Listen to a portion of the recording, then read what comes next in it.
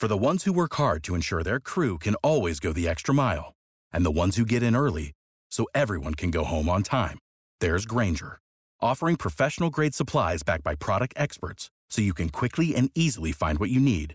Plus, you can count on access to a committed team ready to go the extra mile for you. Call, click Grainger.com, or just stop by. Grainger, for the ones who get it done.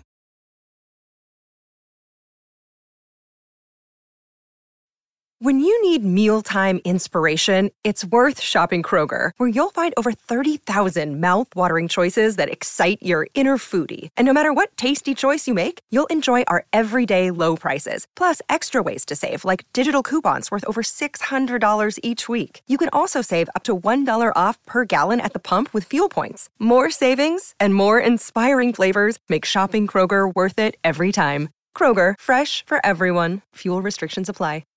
Get ready, Ohio. FanDuel, America's #1 sportsbook, is coming to the Buckeye State. And to kick things off, you can get started with $100 in free bets as an early sign-up bonus. Plus, when you sign up today with promo code OhioFD, you'll be all set when FanDuel goes live in Ohio. Then you can bet on all your favorite teams in all your favorite sports with $100 in free bets. Just download FanDuel's top-rated sportsbook app. It's safe, secure, and super easy to use. Ohio, this is your chance to get in on the action. Join today with promo code OhioFD. Make every moment more with FanDuel, official sportsbook partner of the NFL. 21 or older and present in Ohio. Bonus issued in non-withdrawable free bets that expire 7 days after FanDuel accepts its first real money sports wager in Ohio, 1/1/23. Unique user identity verification required. Offer ends on the go live date. Restrictions apply. See terms at sportsbook.fanduel.com. Gambling problem? Call 1-800-GAMBLER.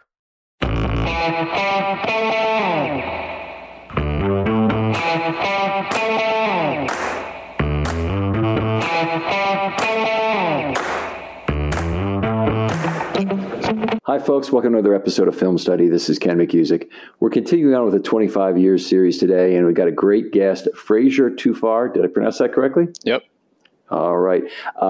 Fraser's here, and he's got a great topic talking about the changes between 2010 in the playoff loss to Pittsburgh and the 2014 playoff win over Pittsburgh, which, to my way of thinking, really lifted the curse that Pittsburgh had over Baltimore in a lot of sports.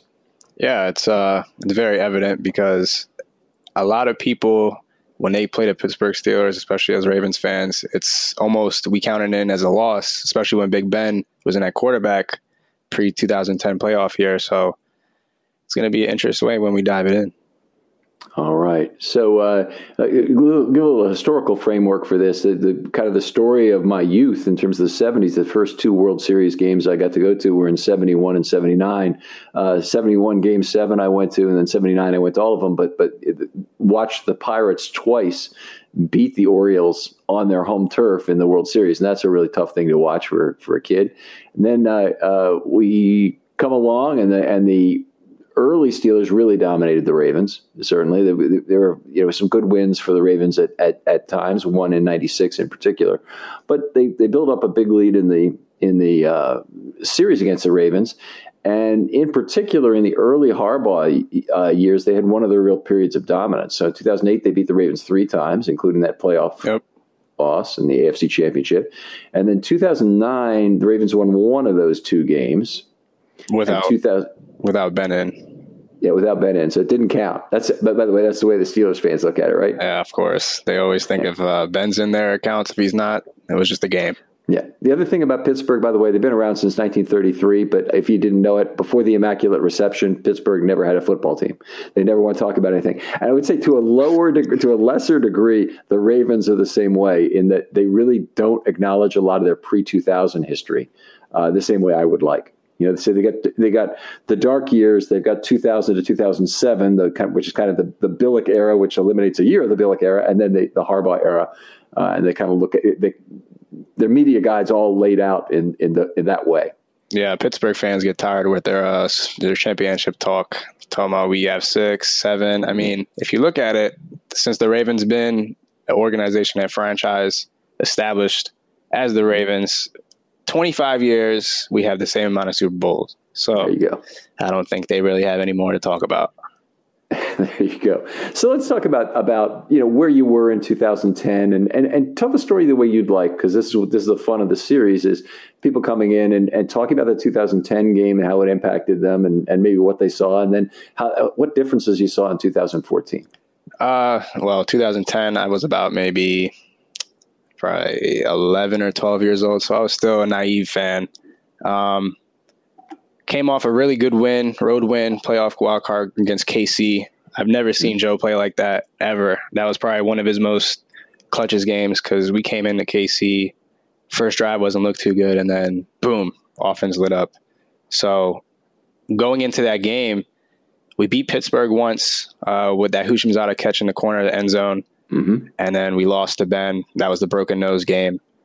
So this game, it was looking like almost a coin flip. I mean, we were coming in hot as on offense. They were coming off a bye, and it just set up for another AFC North showdown. The Steelers had won the division in 2010, correct? I think, yes? Yep. Got a first-round bye. And so this was right. This was a divisional game. So the Ravens had beaten the crap out of the Chiefs 30-7 in a game where the Ravens defense, particularly that fourth quarter against Matt Castle, looked fantastic. So I came in high expectations into this game too. So take us kind of through some of your thoughts about the game as it played out. When we go up 21-7 at halftime, as a young, naive fan, I'm like, I can't wait to go back to school and tell my friends, like, oh my God, we won. We're going to the AFC Championship game. And little by little, play by play, Pittsburgh inched their way back in. Yeah, I kind of want to get into a little bit of the building the lead stuff, and not in any great detail because I don't think this serves a lot. But a great play in Ravens history, which is often forgotten, was a ball where Ben was sacked in the pocket, fumbled the ball forward. Everybody on Pittsburgh thought it was an incomplete pass, and in fact, you can see them on the broadcast going back to huddle, and Corey Redding had the alertness to pick up the football, run in the end zone, and the official was right there to call it a touchdown immediately. That was the ruling on the field. It didn't get changed. And in one of the really weird touchdowns in the rivalry's history, and that's saying a lot, that was a big score for the Ravens. I think, I don't remember, that put them up 14-7 or 14-7. Yeah. Yeah, and it was, ironically, the Ravens don't get those bounces against Pittsburgh. Usually we're the ones on the other end of those really wacky turnovers, but we got that turnover, and ironically, I think either the next drive or the drive after that, Pittsburgh came out with another fumble. Rashard Mendenhall actually fumbled on his own man, and Ravens picked back up.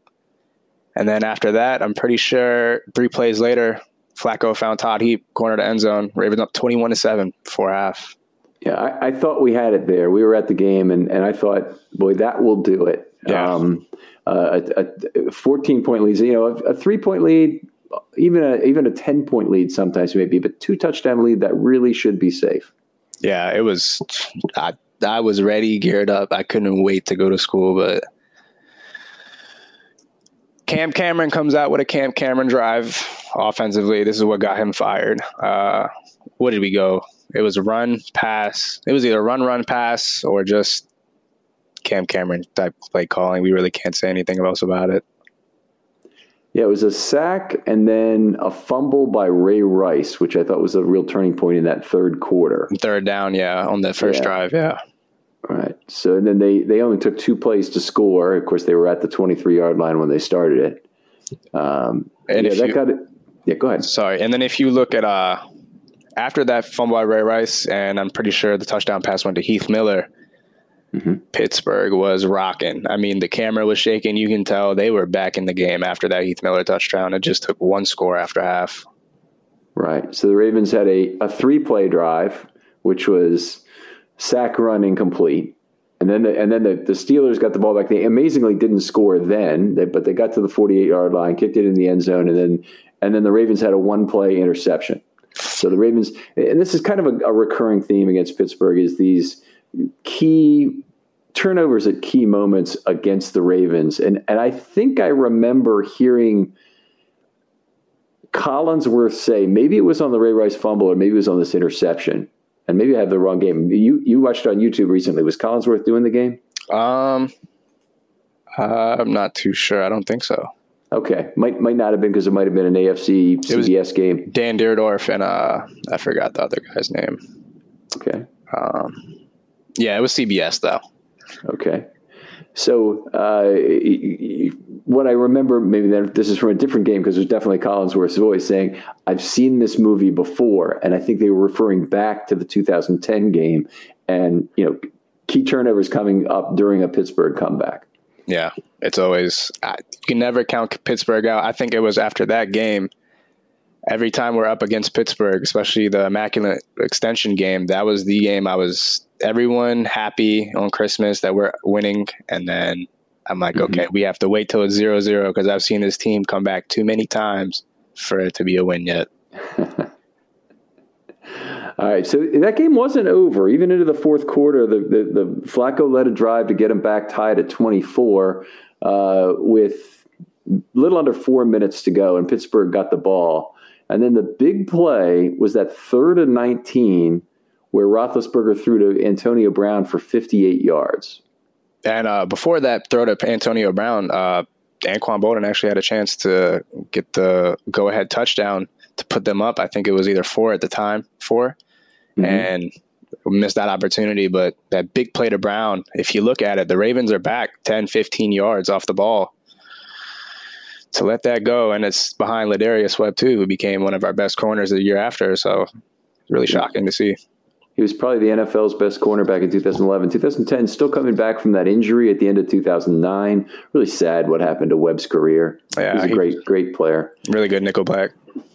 But anyways, 3rd and 19. So it's not a terrible time to be playing off the sticks from the Pittsburgh 38, to be, playing the marker as opposed to,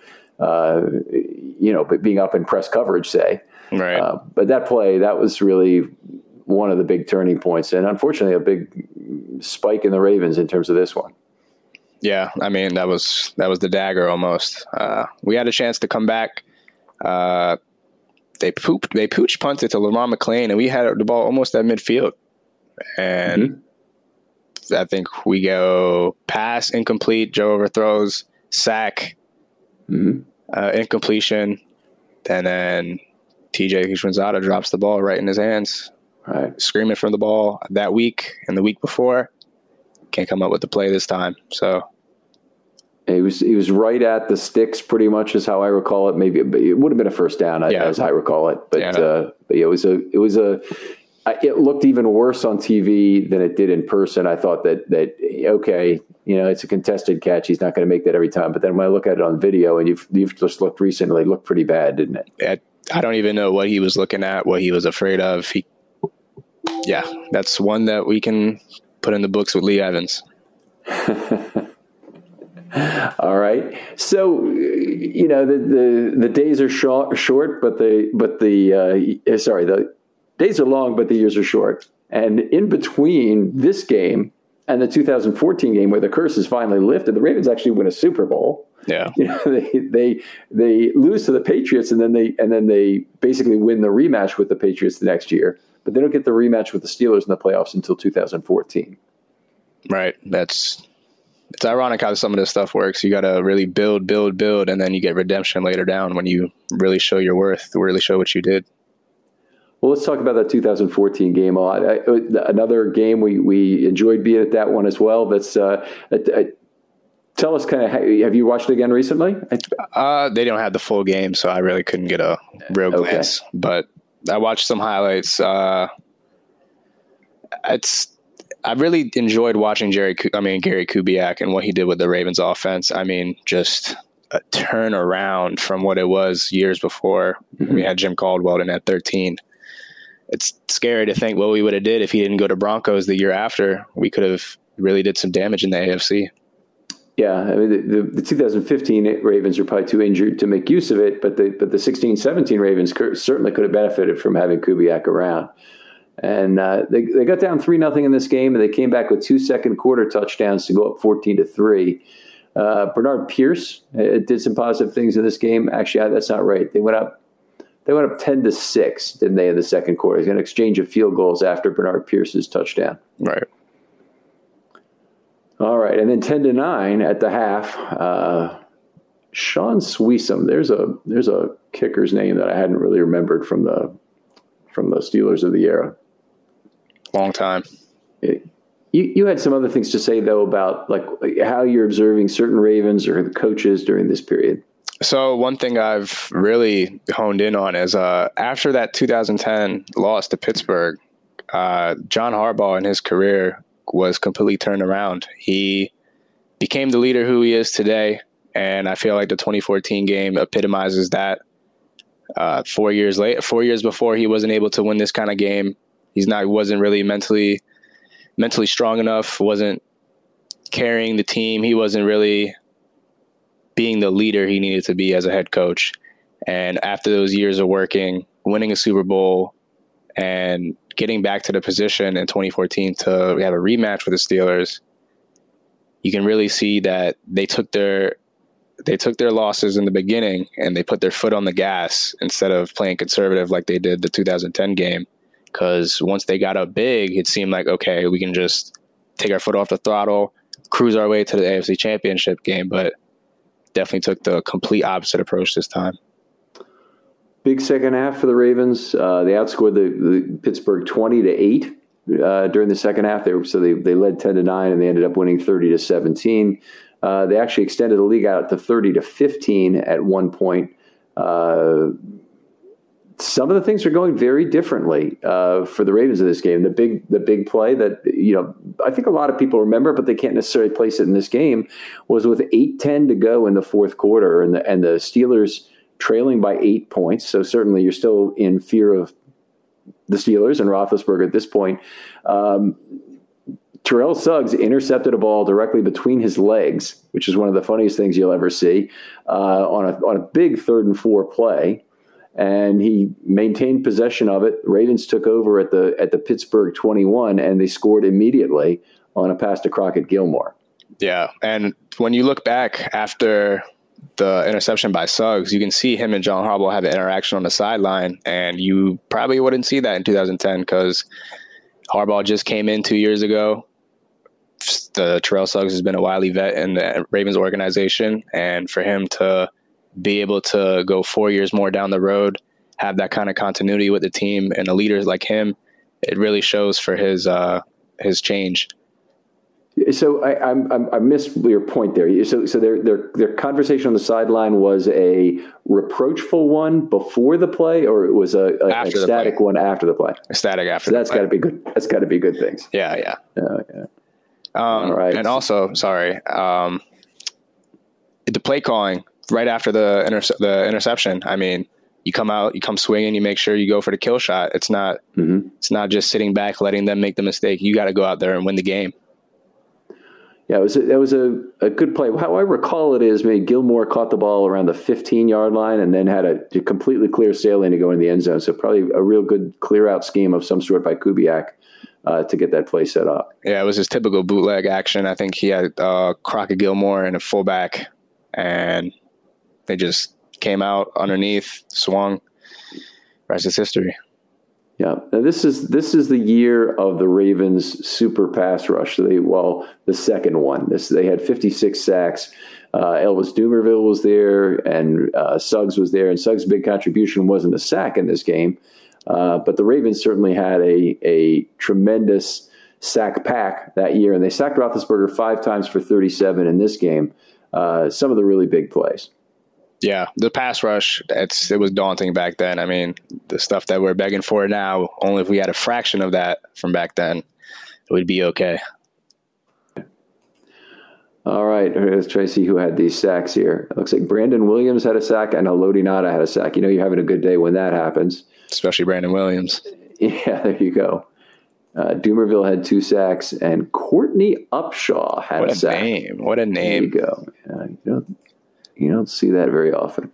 Are there other things that you look at in this game? Because certainly for me, it ended the curse, and it was a long curse. I mean, it was a 40-year curse going back to really about 1971 in terms of Pittsburgh versus Baltimore sports. Yeah, I mean, it's the proof's in the pudding. As soon as the Ravens lost that game in 2010 to the Pittsburgh Steelers, they come out and smash them week 1, 35-7. And we go down to Pittsburgh. Joe Flacco's taken down the field. Torrey Smith, touchdown, 23-20. I'm pretty sure that ended everything that goes on with Baltimore, Pittsburgh. Well, on the side that the Ravens can't beat Pittsburgh, because now we have all the credentials in the world. Right. So it's that rivalry's been, I mean, the Ravens always have had some really nice high points in this rivalry. The 2006, they outscored them 58-7, for example. But it's been a great rivalry. It's been something that we can enjoy on both sides, but it's been a more Ravens dominated rivalry in recent years, even though they lost both games last year to the Steelers. Yeah, it's a love-hate relationship right now, because I mean, right now they can't seem to beat us. Like, hopefully this upcoming Sunday we take care of business and we continue to be on top of the North. But I'll never forget the 2008 AFC Championship loss. I was still 10 years old and I cried my eyes out. It hurt. Like wasn't really a big football time fan like I am now, but man, that stung for a while. If I look at the big four losses in Ravens history, maybe there's five, I'll say, I would put the loss to the Colts after the 2006 season as the worst ever. That's like my worst ever football experience. And you were too young? I was watching the game. I'll never forget Jamal Lewis tripping over himself. And I mean, a lot of things went wrong in that game, but I couldn't inflict myself on other people after that game. I went straight home and got to work on the analysis. The only thing that's going to make me feel even a little better. And then I put that Tennessee loss after the 2019 season second. It was bad. It was a great Ravens season. Nothing was guaranteed in terms of who the Ravens were, but unfortunately it was a big opportunity lost for Lamar Jackson to get to a Super Bowl. Yeah, I think that was the golden ticket right there. It was weird because before that game, the wind just it didn't feel like we were going to win. I don't know if anyone else had that feeling, but something was not right about that night. I just don't know what it was. Did you happen to go to that game, or were you in the outstairs or outside downtown or anything? I was driving past downtown, and it wasn't as loud as you would usually be, and it was, I don't know, the atmosphere wasn't up to par what you think a big time Ravens game would be. One of the first things that really catches me is when I would go to a stadium, it'd be windy at the beginning of the game. In the Ray Lewis era and the Joe Flacco era, that's extremely good conditions. Both those players highly wind resistant, as I'll put it. The Ravens defense in 2000 obviously would love a high wind game because they didn't depend on their quarterback and they could make life absolutely miserable for the opponent.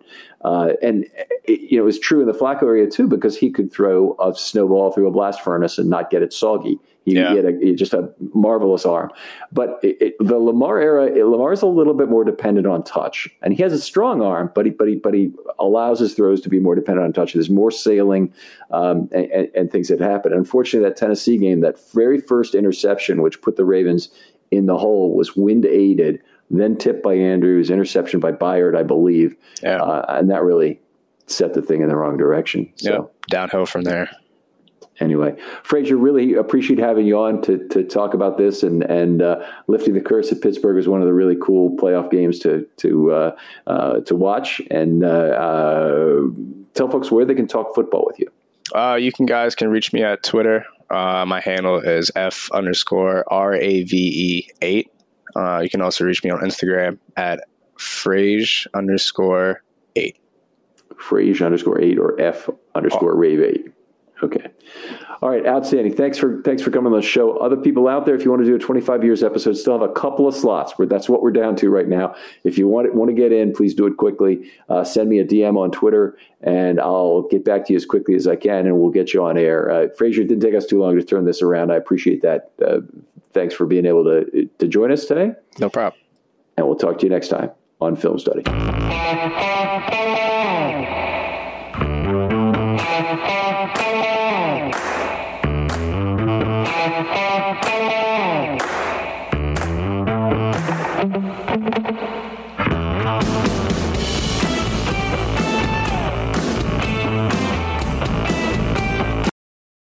Without the ones like you, who work tirelessly to keep things running, everything would suddenly stop. Hospitals, factories, schools, and power plants, they all depend on you. No matter the weather, emergency, or time of day, you're the ones who get it done. At Grainger, we're here for you with professional-grade industrial supplies.